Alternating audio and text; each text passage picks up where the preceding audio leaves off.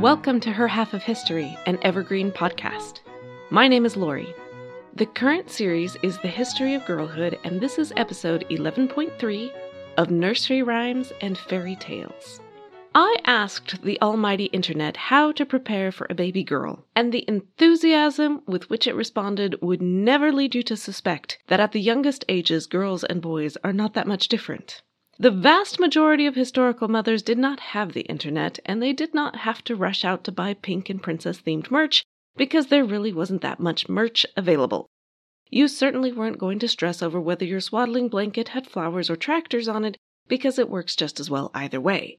You'll be glad if you have one at all. What historical mothers and nurses did have plenty of was words. Some of the earliest words a baby might hear are, "It's a girl," and "Oh, she has your nose," and "I will never let you forget how much labor you put me through."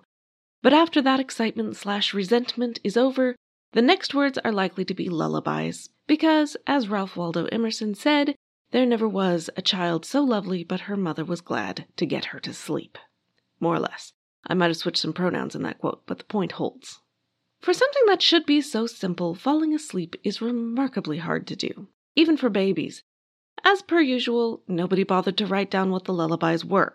The closest we've got from the ancient world are some jotted down Roman words, lala, lala, lala, aut dormi, aut lacta, which roughly translated means lullaby, lullaby, lullaby, either sleep or milk. I have no tune, but the hint of desperation comes through loud and clear, and it's all too familiar to any exhausted mother. And that's all we've got for centuries, until about the 14th century, when we still don't have any real lullabies, but poets were putting lullabies into Mary's mouth so that she could sing to the baby Jesus.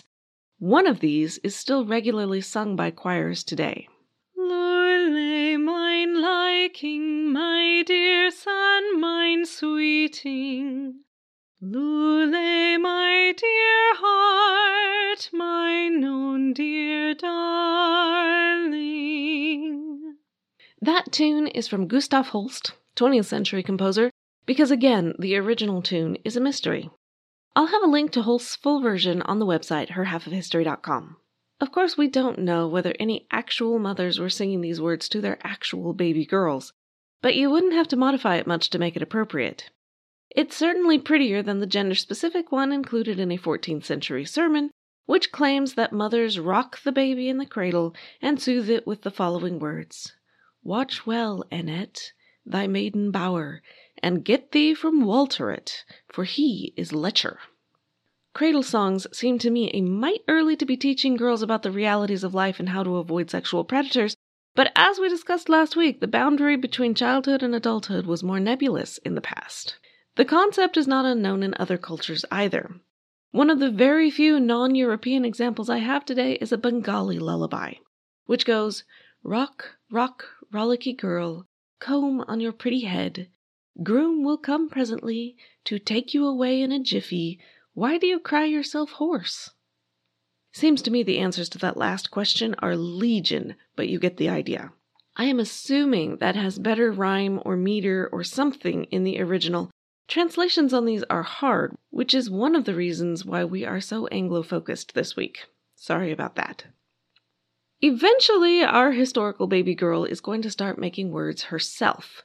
Of a babbling sort, anyway. Our word baby comes from the earliest sounds a small one makes. It's first recorded in English in the 13th century. Words like mama and dada are also from baby sounds and show remarkable similarity even in completely unrelated languages like English and Mandarin Chinese, where the equivalents are mama and baba. It doesn't take very much experience with babies to know exactly where those words come from. According to many but not all researchers, this babbling is encouraged by how mothers and caretakers talk to the baby, with exaggerated pitch modifications and vowel hyperarticulation, which is the technical description of baby talk. Baby talk is not quite universal, but it is most definitely widespread across cultures. It theoretically helps with bonding and language learning. It's also remarkably similar to how we talk to our pets, who aren't going to learn the language anyway, but let's not overanalyze that thought. The theorists who encourage baby talk are a welcome relief from all the frowning men over the centuries about it. As early as 1531, Sir Thomas Elyot was writing about the foolishness of women, how their babbling corrupted children's speech. One suspects Sir Thomas did not spend much time with actual babies, but quite honestly, I didn't consider him worth the bother of trying to find out. Anyway, at a certain point, it's not just baby talk. It's nursery rhymes, which also tend to be sing-songy. That's good for language learners. People in general tend to assume that our nursery rhymes are very, very old and written by anonymous, which is not necessarily true. But the other surprise is something I completely failed to notice, both as a child and as a mother, and that is that nursery rhymes have a lot of female characters. I don't mean we dominate, or anything ridiculous like that. In English language nursery rhymes, there are plenty of Simple Simons, Men in the Moon, Farmers Named MacDonald, and a selection of Jacks doing various things. But for every one of them, there is a Miss Muffet, a Little Bo Peep, an Old Woman in a Shoe, and a selection of Marys doing various things. So little girls hearing these rhymes did, in fact, see themselves represented in the literature provided for them, which is something modern parents and educators tend to argue about a lot. My guess is that that was not a standards-driven decision on the part of historical caretakers, but simply a reflection of the fact that a large percentage of those caretakers perpetuating those rhymes were women. Why would they not include themselves? Presumably that has always been true, but it's hard to know for sure because, as per usual, the rhymes mostly didn't get written down. The oldest of the ones I looked into was Three Blind Mice, starring a farmer's wife with a carving knife, so there's a rabid feminist for you. It first made it to print in 1609. The Queen of Hearts has been making tarts since 1782. The Old Woman Who Lived in a Shoe didn't register her residence there until 1784. Old Mother Hubbard has had a bare cupboard since 1797. Little Miss Muffet has been sitting on her tuffet since 1805. All of these were probably older than their first publication dates and are, indeed, by Anonymous. And quite likely by a Mrs. Anonymous at that, since women were the most likely to be desperately trying to entertain children. If you noticed that most of those dates clustered together, you are exactly right. The late 18th, early 19th century is when people finally felt it was worth recording rhymes for children. The very phrase nursery rhyme did not exist until a book with that in the title was published in 1806. In America, they were also called Mother Goose rhymes, a phrase with very disputed origins. One of my particular favorites of these does not place a female in the starring role, but it clearly has a female narrator, and it goes, with the currently attached melody, Bobby Shafto's gone to sea, silver buckles at his knee, he'll come back and marry me, bonny Bobby Shafto. The origins of these lines are disputed as usual, but there is a Bobby Shafto from Northumberland that was so good-looking that a local lass supposedly died of love for him in 1774. Note that time period again. Intermingled with these rhymes from Anonymous are quite a few that seem the same, but do actually have a known author at this same time period again.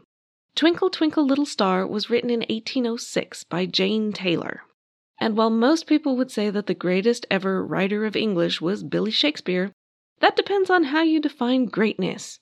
If we define greatness by what percentage of English speakers know multiple lines of your verses so well they can rattle them off by memory at a moment's notice, I think Jane Taylor beats Shakespeare, hands down, no question. The tune you know for Twinkle Twinkle is older. It's a French folk song. Shakespeare is also beat out by Sarah Hale, who in 1830 wrote Mary Had a Little Lamb, which was set to music the following year, and became so well known it was the first recorded utterance on Edison's phonograph decades later. By then, it was well after the 1820 publication of the most obviously gendered nursery rhyme, the one about boys being made of snips and snails and puppy dog tails, and girls being made of sugar and spice and everything nice. What I didn't know until researching this episode was that Robert Southey wrote not 2, but 12 stanzas of that poem, and he called it What the Whole World is Made of. It is not at all cute or flattering by the end, which says, What are some women made of? Bell-metal mouths and leathern lungs, gooses' brains and parrots' tongues. At least he didn't say all women. The interesting thing about the long overdue publication of the traditional nursery rhymes is that it froze them in time. Older versions, if there were older versions, probably varied a lot from one teller to the next, but now they are over 200 years old and many of us can quote them just as they were written then, even though our girls probably don't know what a tuffet is, have never eaten curds and whey, and don't own any sheep. This part of being a child isn't changing as much as it used to, which is odd, since almost everything else is changing so much faster. Even fairy tales are changing faster than nursery rhymes, and that is partly because feminists in the 20th century got annoyed at fairy tale princesses who are always just lying around in misery waiting for a man to rescue them. Is this the message we want our girls to hear? No! Hence the rewrites featuring sassy princesses who go out and do things. The feminists do have a point, and I love many of the rewrites, but I think they have mischaracterized what girls of the past actually heard. For starters, the most commonly known fairy tales are totally, ridiculously, over-the-top, female-dominated. I challenge you to think of a few traditional European fairy tales with male protagonists. Go on, I'll wait. I asked my own family and I got Jack and the Beanstalk pretty fast. And then, silence. Meanwhile, the female protagonists are all over the place. Snow White, Sleeping Beauty, Cinderella, Rapunzel, The Princess and the Frog, and lest you say, yeah, but that's because of a certain media company that begins with D and ends with Isney. I can assure you that is not why. Disney picked those stories because they were already well known. And how about Little Red Riding Hood, Rumpelstiltskin, and that male-female duo, Hansel and Gretel? Disney can keep right on going creating feature films. They haven't reached the end of the well-known female protagonists. And it's not just the heroines who are female, it's also the villains. Evil stepmothers abound in these tales, and that's softening it. In the originals, it's often just a straight-up mother who hates her daughter. Not good, but it does mean that even if the heroine is lying around in a coma waiting to be kissed, it's still a female character who made the thing happen. Prince Charming is the bit player, the eye candy, the one who only comes into the story long enough to dance at a ball before forgetting what his true love actually looks like, though he does know her shoe size. I think, but I do not know, that this is a peculiarity of tales from the European tradition. I say this because when I cast around in my brain for the equivalent tales in other cultures, I found exactly what I would have expected, a male-dominated cast. This is true of the tales of Aladdin and Sinbad from the Middle East, the tales of Anansi from West Africa, which led to the New World slave tales of Brer Rabbit stories. It is even true of Aesop's fables, which I know are actually European, but they are much, much older than the body of stories we think of as fairy tales. Anyway, the animals in them are almost all male, at least in the translations I can read. Unlike with nursery rhymes, I cannot suggest the female dominance is here because these tales were told by women caring for children. There is more than a hint of a suspicion that these tales were not originally intended for children at all. In a world without Netflix, Hulu, or YouTube, without podcasts and blogs, these stories appealed to everyone. Who wouldn't want a fairy godmother to step in and solve all your problems? I certainly do. As per usual, nobody wrote the tales down. The first major collector and printer of a fairy tale collection was the French Charles Perrault, who published Tales from Past Times in 1697. It was subtitled Mother Goose Tales, and his audience was not children, but the French literary salons. His collection included Little Red Riding Hood, Cinderella, and Sleeping Beauty. He also included Puss in Boots and Bluebeard, which my family failed to mention when thinking of male protagonists, because they aren't as well known. The even more influential Jacob and Wilhelm Grimm did not get German folk tales into print until much later, in 1812. They also did not originally think they were writing for children. They were patriots, devoted to preserving German culture for adults. But their work became very popular with children, and their later editions were revised with kids in mind. They brought us the German versions of Cinderella, Little Red Riding Hood, and Sleeping Beauty, but also added The Princess and the Frog, Hansel and Gretel, Rapunzel, Rumpelstiltskin, and Snow White. Those are the female-dominated ones you likely know. The collection itself is much more gender-balanced, with tales like The Brave Little Tailor, Tom Thumb, Iron Hans, the Four Clever Brothers, and Dr. Know-All. You know all of those, right? No? Yeah, me either. I had a vague memory of the brave little tailor, but that's it. So the question is not why were the fairy tales female-dominated? They weren't. But why were the ones who became and stayed popular female-dominated? According to Harvard professor Maria Tatar, the reason the female stories came to be preferred was because they fit better into the 19th century desire to give everything a moral. All fairy tale heroines are naturally beautiful, but they vary on things like lazy versus hardworking and polite versus impolite. Cinderella works hard and speaks nicely. Her stepsisters don't, therefore good things happen to her, not them. Victorians approve this message for children. Or take Little Red Riding Hood. She is instructed to walk quickly on the path to grandmother's house and not to talk to strangers. She dawdles, that's lazy, and chats up a wolf, that's disobedient, and bad things happen to her. Not all versions have her rescued by a hunter in the nick of time. Mostly she just dies in the wolf's belly for her sins. Victorians approve this message for little girls, too. The stories with male protagonists just don't fit so nicely into a cute little moral. What are the moral qualities of Jack and the Beanstalk? He's really just a thief. The 7 deadly sins of fairy tale heroines are pride, disobedience, curiosity, stubbornness, infidelity, licentiousness, sloth, and gluttony, all of which are regularly followed with an alarming array of punishments, including death, hands chopped off, burned alive, the full works. Fairy tale heroes are often praised for the exact same qualities. Or so I am told. Though Rapunzel's prince seems to me to be a counterexample. He's both curious and licentious in the original tale, I mean really licentious, yet he's pierced through the eyes by thorns, which is a pretty severe punishment. Tatar and many others go on to explain that the 19th century collectors, most of them male, liked their heroines passive.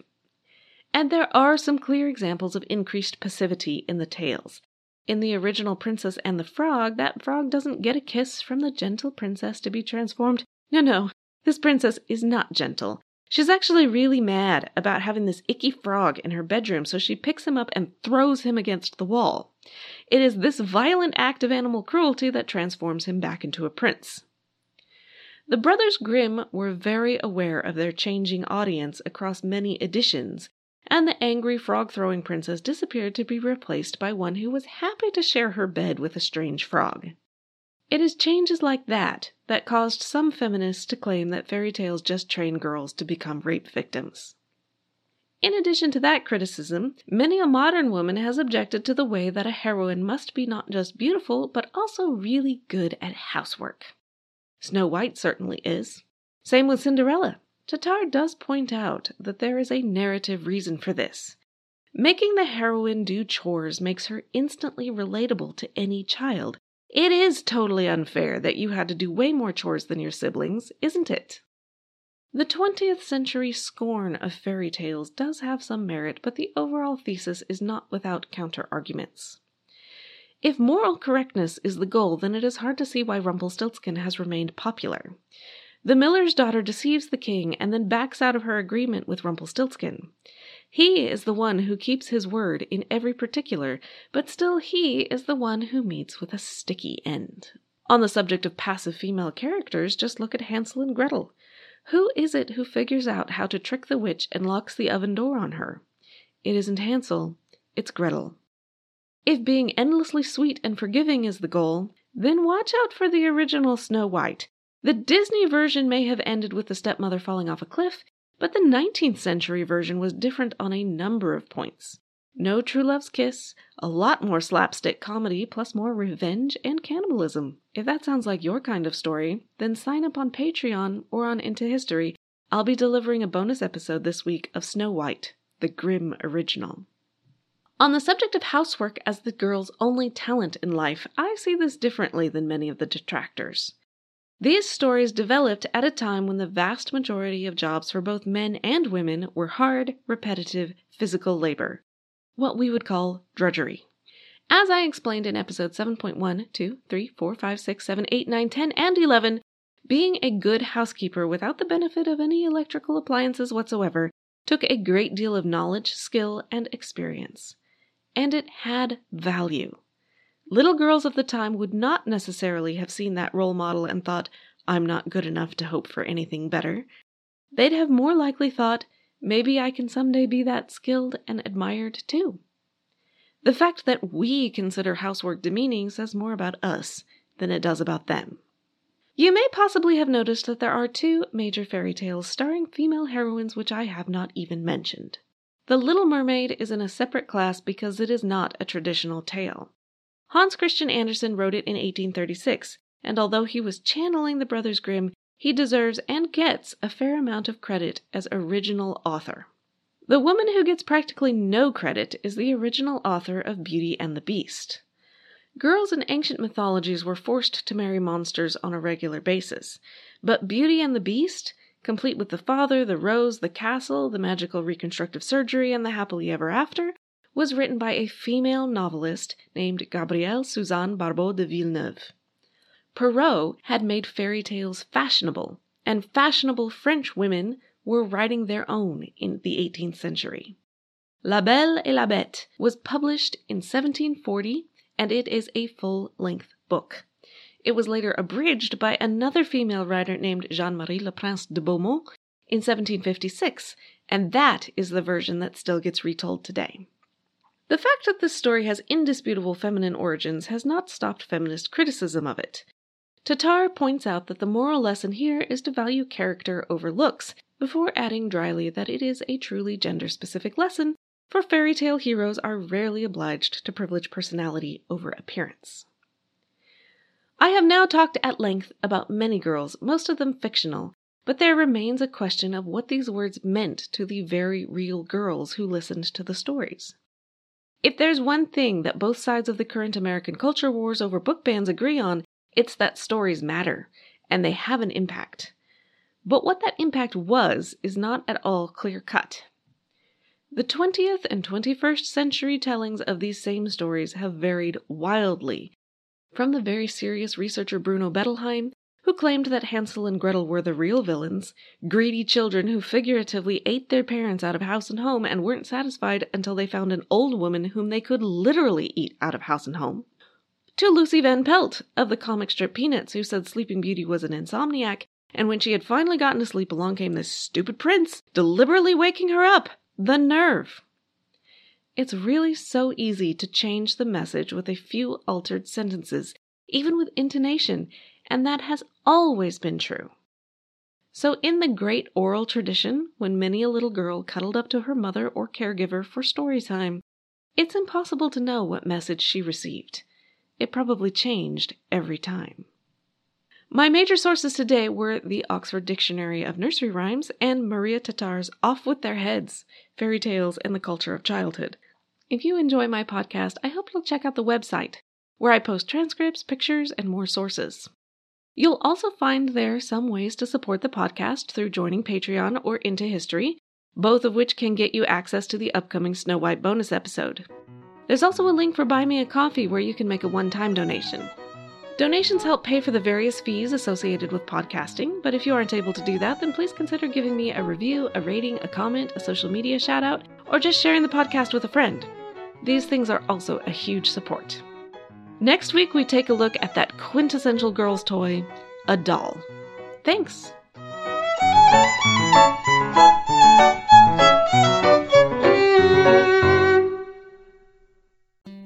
Hello everyone, my name is Tom Kearns and I host the Anglo-Saxon England podcast, where I cover the history and culture of England from the departure of the Romans in the 5th century to the Norman conquest in 1066. So far we've surveyed the collapse of Roman rule in Britain, the migration of the Anglo-Saxons, and the history of Northumbria from its beginnings in the mists of legend to its destruction at the hands of Viking raiders in the 9th century. I hope you'll come and give it a go.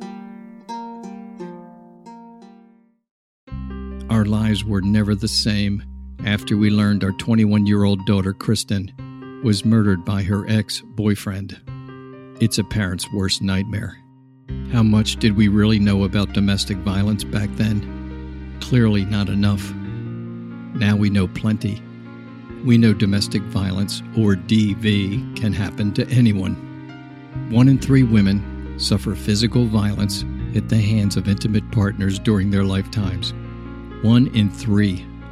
I'm Bill Mitchell, host of the When Dating Hurts podcast, and my interviews with DV counselors, law enforcement, and especially actual DV survivors give the pandemic of domestic violence the attention it deserves. The When Dating Hurts podcast. It's a series of lives being saved.